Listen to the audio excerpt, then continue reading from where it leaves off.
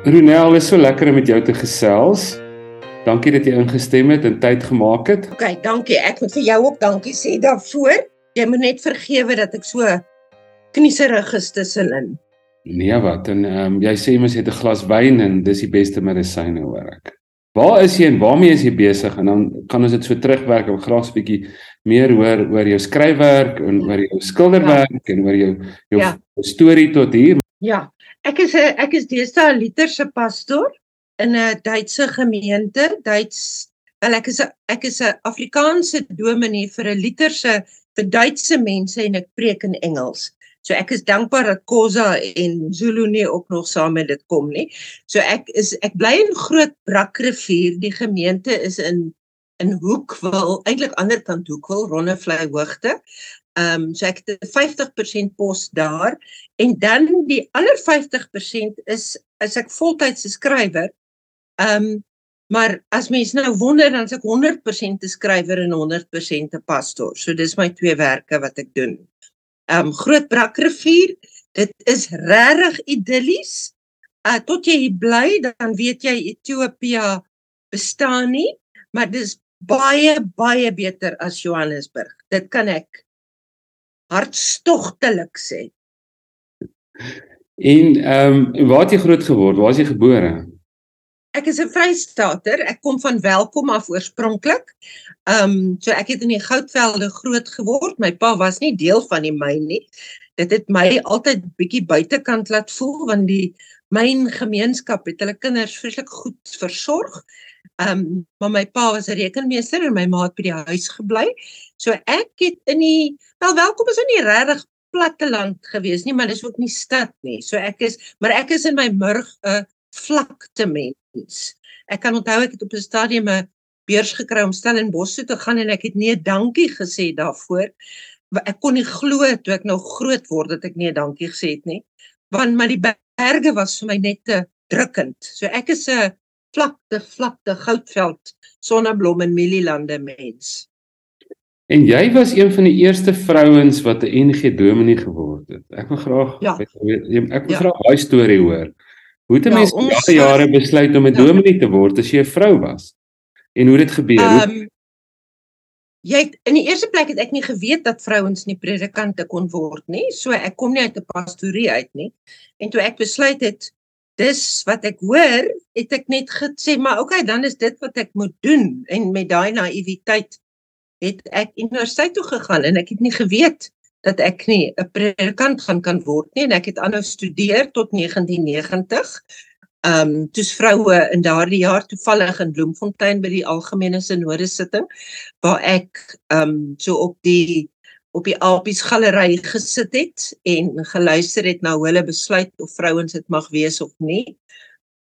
Ons was 10 in die land daardie jaar, en ek dink van die 10 is daar, ek weet nie nou meer nie, want ek is nie in die kerk, in die NG Kerk nie, maar ek dink wat dat 4 oorgebly van ons. Dit was regtig 'n moeilike tyd, né? Daai eerste klomp jaar, né? Maar ja, ek het teologie gaan studeer. Ek kan sommer vinnig daardie storie vertel. Ek wou my lewe lank musiek studeer het. Ek kom uit 'n musikale, kunstige tipe agtergrond uit en ek het klavier en cello en pyporgel gespeel en ek wou altyd musikant geword het, musiek gaan studeer het. En toe is ek in my Julie maand van my sal dit 9 jaar, is ek en my pa die Sondagoggend, daai Dinsdag sou die skool vir die 3de kwartaal begin het, toe is ek en my pa in 'n motorfietsongeluk. Iemand het in ons vasgery en beide ek en my pa het in die proses elkeen 'n amputasie gehad, en ek het al baie keer gewonder hoe lank, as dit in sê nou maar 2023 gebeur het, hoe lank sou ek in die hospitaal gewees het. Maar destyds was ek presies 6 maande lank in die hospitaal, so dit was die helfte van my 9 jaar. Ek was reeds 'n Christen, ek kom uit 'n Christenhuis uit, glad nie. Ek is nie die ACSV en ek was nooit iemand wat deel van dit was nie. Ek het in die periodes wat jy CSV gehad het ek musiek gaan oefen in die musiekkamer. So, dit was regtig 'n 'n oortuiging. Eintlik moet ek sê, ek was 6 maande in die hospitaal.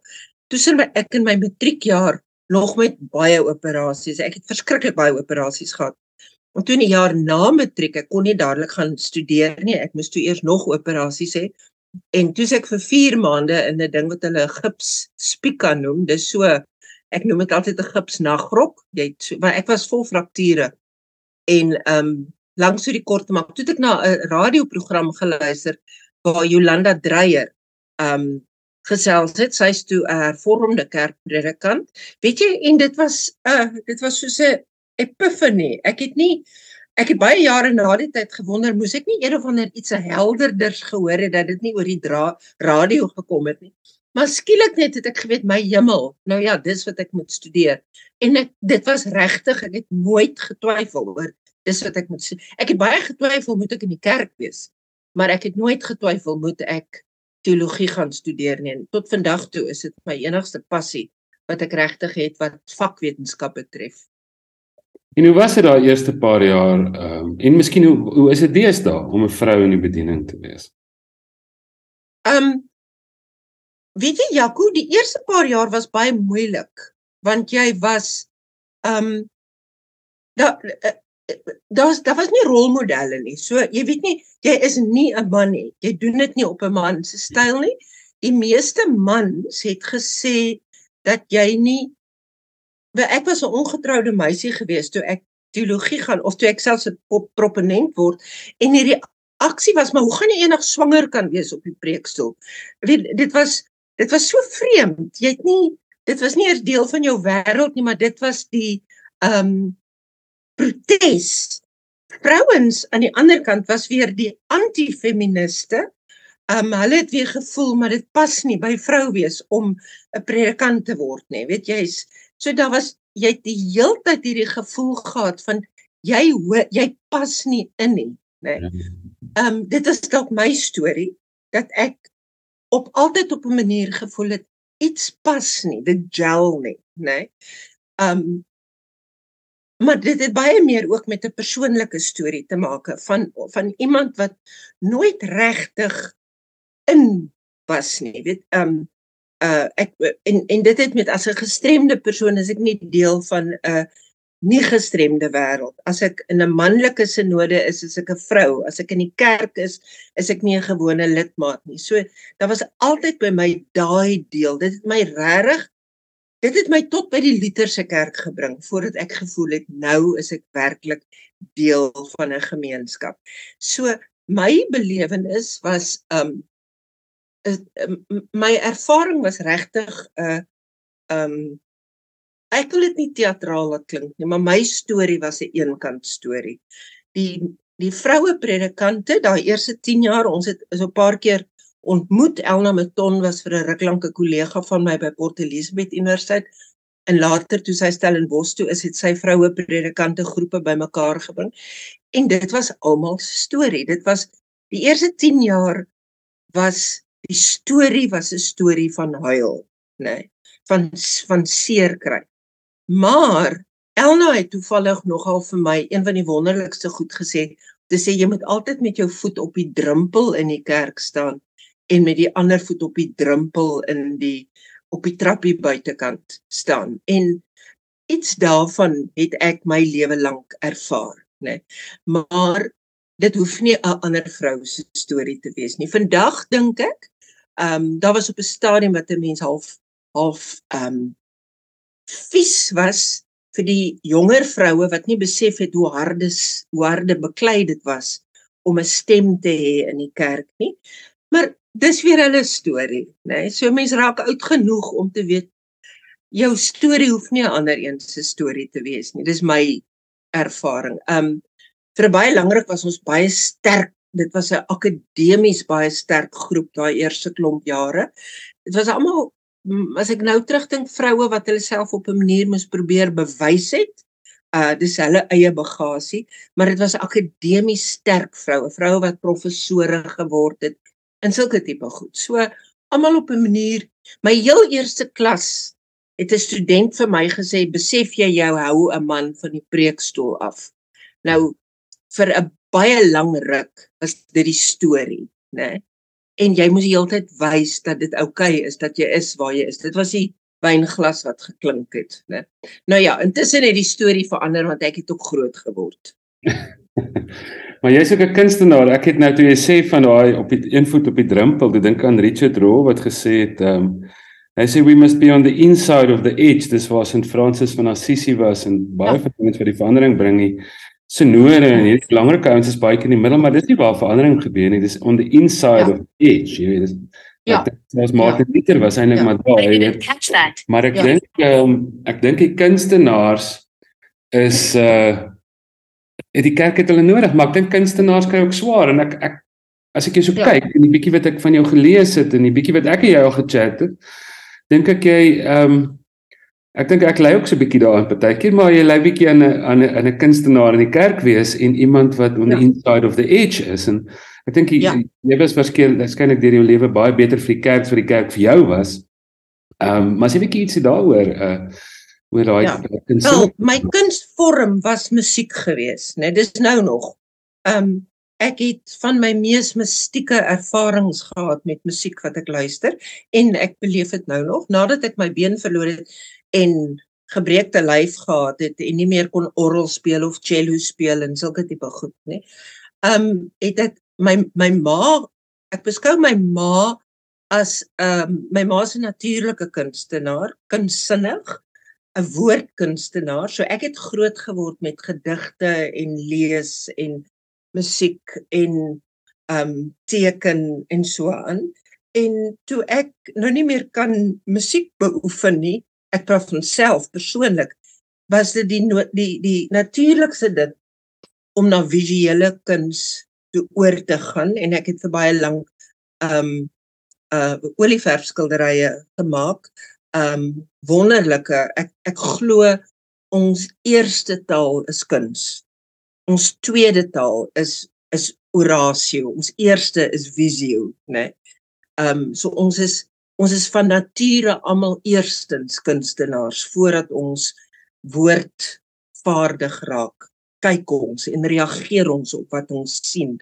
Al is dit 'n babatjie wat vir 'n ma glimlag, net omdat die ma glimlag, reageer die baba daarop. So om te kyk, ek dink dis waar my geweldige liefde vir ikonografie gekom het, is ons leer eers om te sien en dan om te hoor en dan om te praat ensovoorts, né? So my kunsvorm was altyd skryf en musiek en klavier en kuns. My pa is my pa is 'n rekenmeester, maar my pa is sy murgesielkundige. En dis waar my ander kant van my pastorale kant gekom het, né? My twee dele is in my geneties, dink ek, maar gevestig. So, dis die twee kante in my. En watter gemeentes was jy gewees voor jy by die nie so vreeslik baie nie. Die eerste 8 jaar of 7, eerste 6 jaar was ek in Somerstrand gemeente, saam met Gys van Skoor en Chris van Wyk. Daarna was ek vir 'n jaar Calitzdorp toe. Baie kort, toe ek nog heeltyd proponent. Ek het nog altyd geglo as dit nie vir Piet Nodee was nie, dan was ek waarskynlik nou nog 'n proponent geweest. Maar Piet het op 'n manier dit bewerk dat ek saam met hom by die universiteit beland het en ons twee was saam tentmakers vir 'n paar jaar in 'n baie arm gemeenskap in Port Elizabeth wat vir my dit was my hoogtepunt gewees om in 'n wêreld te kom waarvan ek nie deel was nie, né?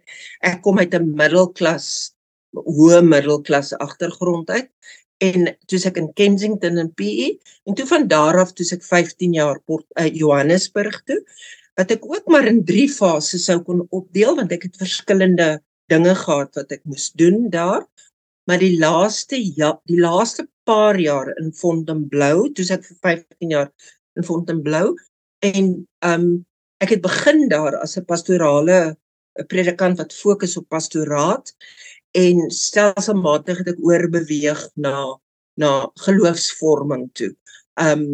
En dit was maar altyd 'n passie, my liefde vir die vroeë kerk en vir vroeë teologie. Dis maar waar dit ontwikkel het, né? En daar het ek my werk verloor, die predikante se kontrakte is beëindig, en ek sou net 'n jaar, 'n sabbatsjaar geneem het. Ek het gedink ek wil kom skilder en 'n kunsuitstalling doen en dalk iets nuuts doen, sielkunde. Ek het nie geweet wat ek wil doen nie. En op 'n wonderlike mistieke manier, 'n werklik mistiese wyse, het die pos by die Luterane in die periode oopgegaan. Maar voor dit het toe ek hier gekom het, ek sou nie hier gebly het nie, dit was nie die bedoeling nie. Die bedoeling was dat ek iets anders met my lewe wou maak. En in daai jaar het my pa geval en sy heup gebreek en my maat geval en 'n arm gebreek.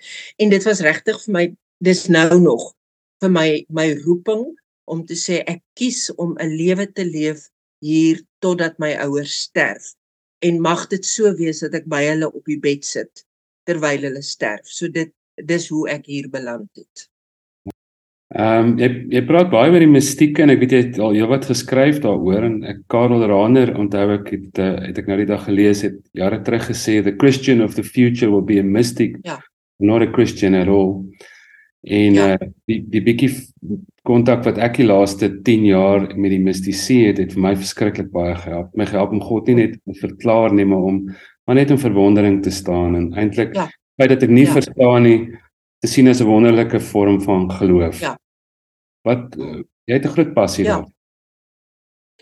Ek glo dat ons mense het altyd 'n vreemde idee oor wat die mistieke is. Die lewe is 'n mistieke belewenis. Die lewe is, ons dink aan onsself as hierdie natuurlike elemente. Ons is dit, maar ons is gans en al meer as dit. Ek het net nou gesê dat jou eerste wyse van kommunikasie is om te sien, né? Het met visuele te maak. En hoe dieper jy kyk, hoe meer ontdek 'n mens, né?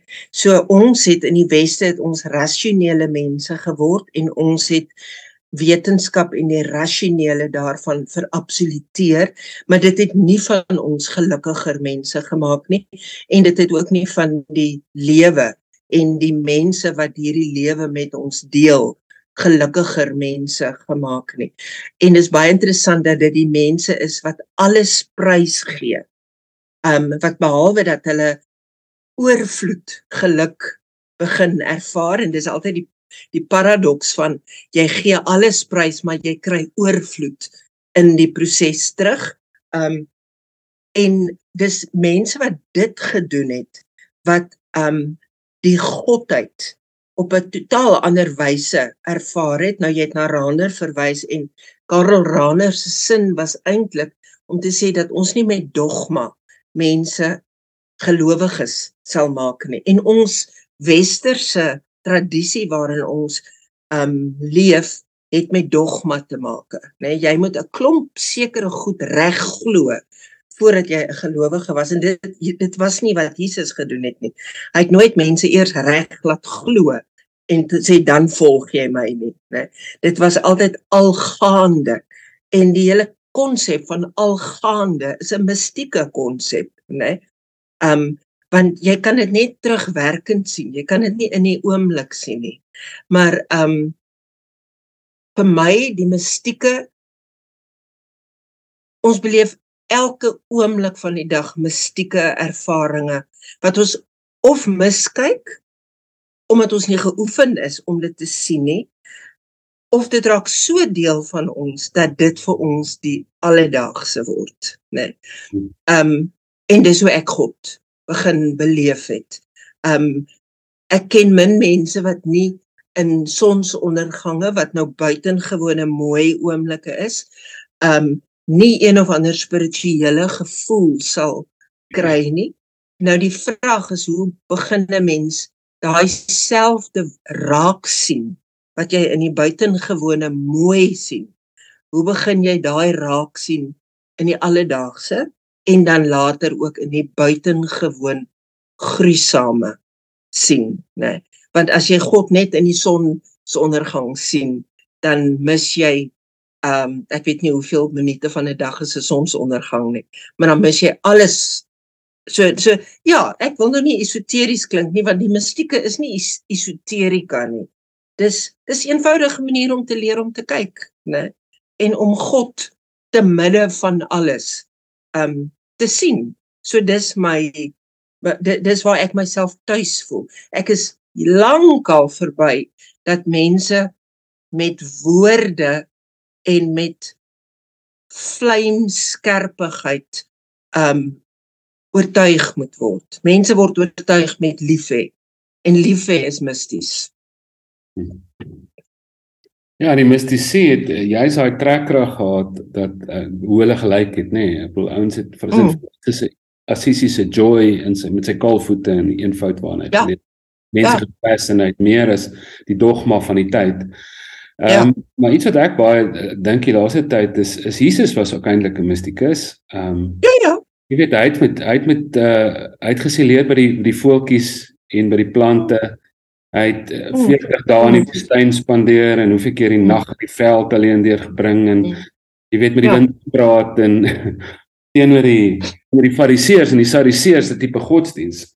Jesus baie meer daai, hy sien iets van die mooiheid van God raak in die Romeinse soldaat, jy weet, hy sê kyk, nêrens in die hele Israel is daar soveel geloof nie. Hy sien nie mooi, hy sien so God se beweging op plekke raak waar die ander ouens het gesê nee, God is net in die tempel en die soek. En amper daai wat van Francis later gesê, die tempel is toe nou oral, hy is toe nou nie net daar. Daar in die geskiedenis. Ek skryf op die oomblik juist 'n reeks oor Effata, om oor aangeraak te word om te sien, né? Om die blindheid, die skille in ons oë waarmee ons leef, om aangeraak te word. Vir baie lank was my kliniese manier om te sê, maar die opstanding kan nie 'n realiteit gewees het nie, dit moes 'n metaforiese waarheid gewees het, want dit was uit my westerse manier uit, wat ek net eenvoudig kon sê, maar hoe werk materie, né? Totdat jy later besef, maar hoe eensydig dink jy, as alles vir jou met 1 + 1 is 1 is, of 2, dit werk net nie, so nie, die lewe is net baie ingewikkelder en groter, maar nou aan die ander kant, nou dink ek aan Johannes 17, wanneer Jesus bid, nou Johannes per se was misties, as jy Johannes, as Jesus se woorde van, ek en die Vader is een, en soos wat ek en die Vader een is, so is ek en julle een, en dan, wanneer julle mekaar lief het, is julle een, en Paulus lê klem op een, en dis sigbare mystieke, né?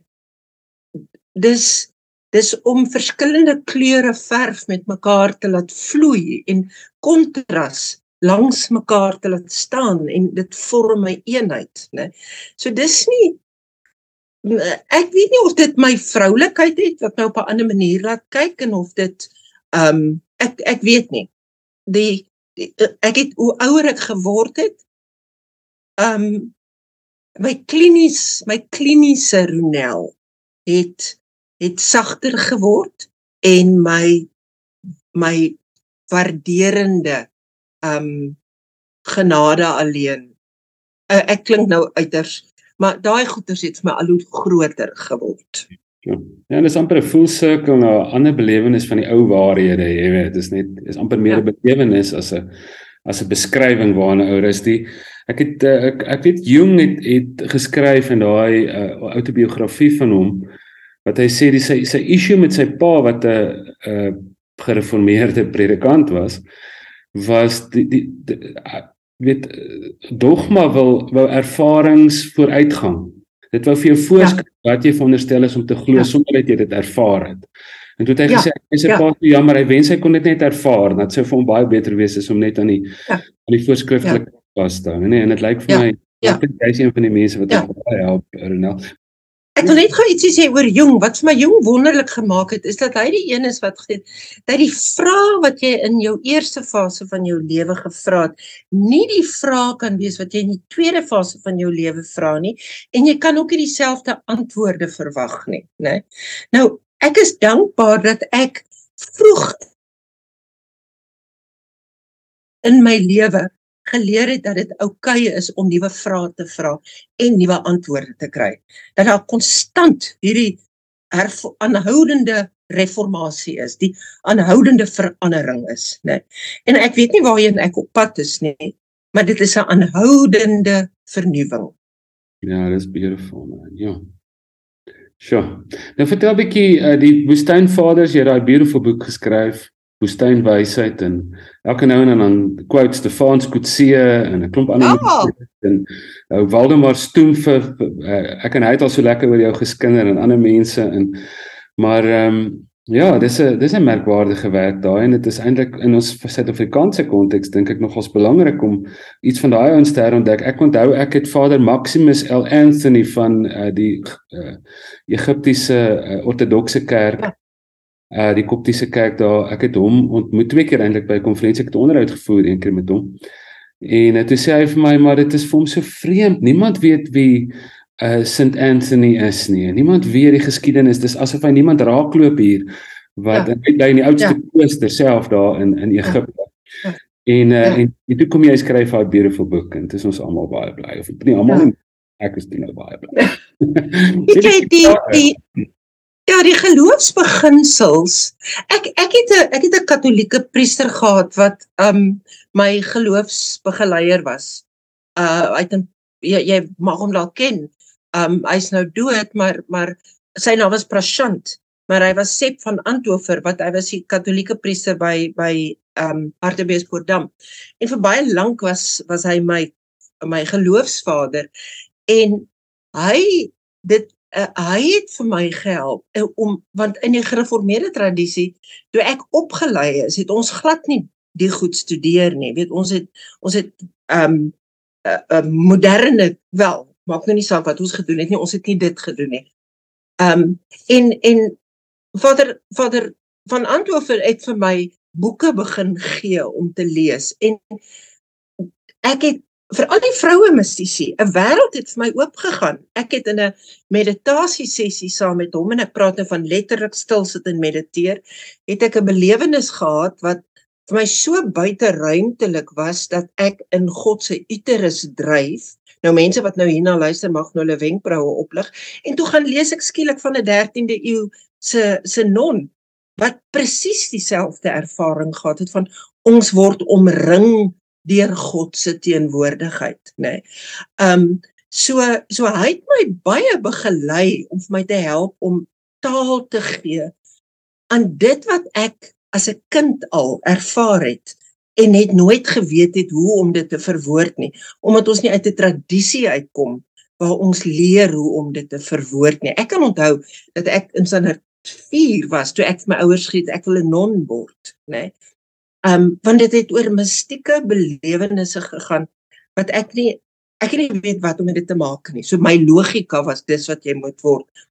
Maar hy het vir my taal help gee.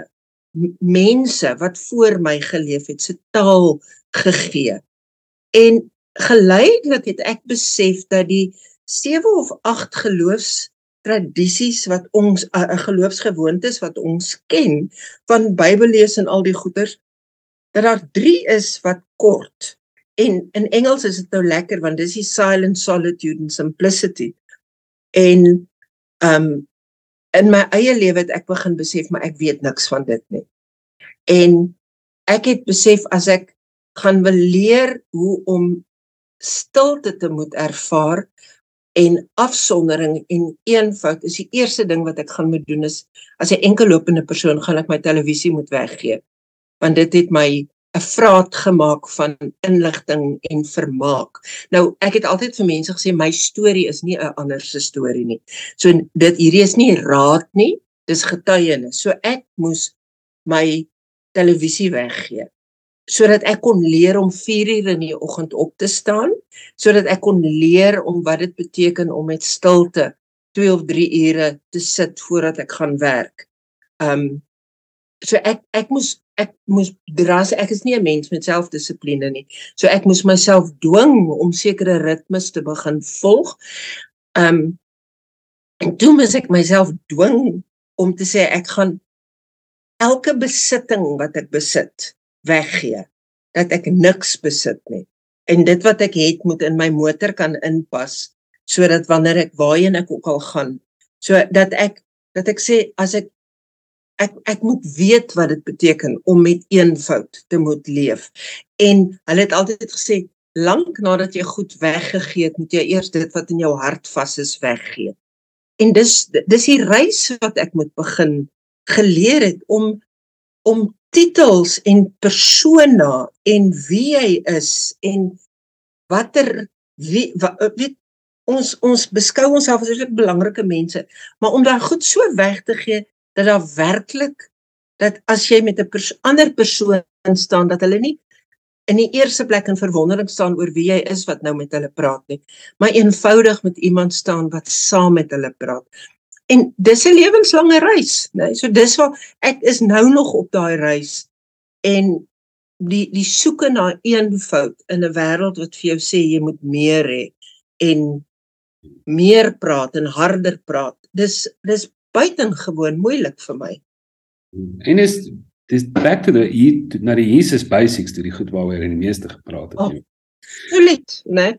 Ultimate, jy weet, en ja, ek het, dit voel vir my partykeer, kyk, alles word catchwords in die kerk en die kontemplatiewe, daar's vreeslike belangstelling, ek bedoel, al die these liedjies op die stadium, en dit is my gevoel, ons vat die observasies van die mysticisme, ons vat nie hulle lewenstyl nie, en ek dink daar's, ja, ek dink die twee loop saam, die belewenis kom saam met die lewe van eenvoud, die lewe van stilte, van afsondering, van die natuur, weet.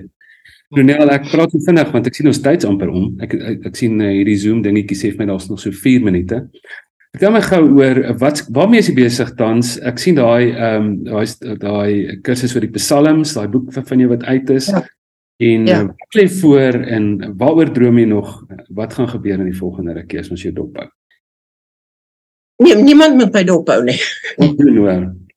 Die visie, mag ek deur hierdie gesprek 'n borg kry, 'n baie ryk borg, wat vir my sê hulle sal Visio Divina help uitgee, want dit voel vir my, dit is amper asof ek nie seker is wat nog kan voorlê nie, want dit voel vir my dis alles wat ek moes doen in my lewe. My lekkerste ding wat voorlê is dat die Lutherse kerk my Pole toe stuur, en ek was nog nooit in Pole gewees nie. So dis lekker, en dan wens ek wens ek kan my hele tyd met ikonografie deurbring, maar dit gaan nie gebeur nie, ek skryf om myself aan die lewe te hou, maar die dag wanneer ek ophou skryf, hoop ek kan ek doen mediasie vir howe met familiereg, want ek voel, ek het 'n brein, en ek kan iets daarmee nog doen, nog lank nadat ek by aftree is. So ek weet nie wat voorlê nie. Môre is ek dalk dood en is al die goed soos 'n Thomas Merton wat mens voel te vroeg dood is. Ek weet nie, né? Maar ek het nog baie dinge wat ek moet doen. Maar kuns, dit is maar, dit sal in die taal van dit wees. Ronell, ek sê vir jou verskriklik dankie. Dis so lekker om met jou te gesels. En ek wens eintlik ons kan langer chat, ons moet dalk 'n ander keer 'n ordentlike lang 2 ure podcast. Ja. Kom kuier. Maar kom ek kuier in Grootbraak. Dat ek dink wie jy is nie net wat jy sê nie, en dit is so mooi getuienis, en thanks daarvoor in my lewe. Waardeer jou baie. Dankie, Jaco. Lief vir jou. Kyk na jouself. Dankie.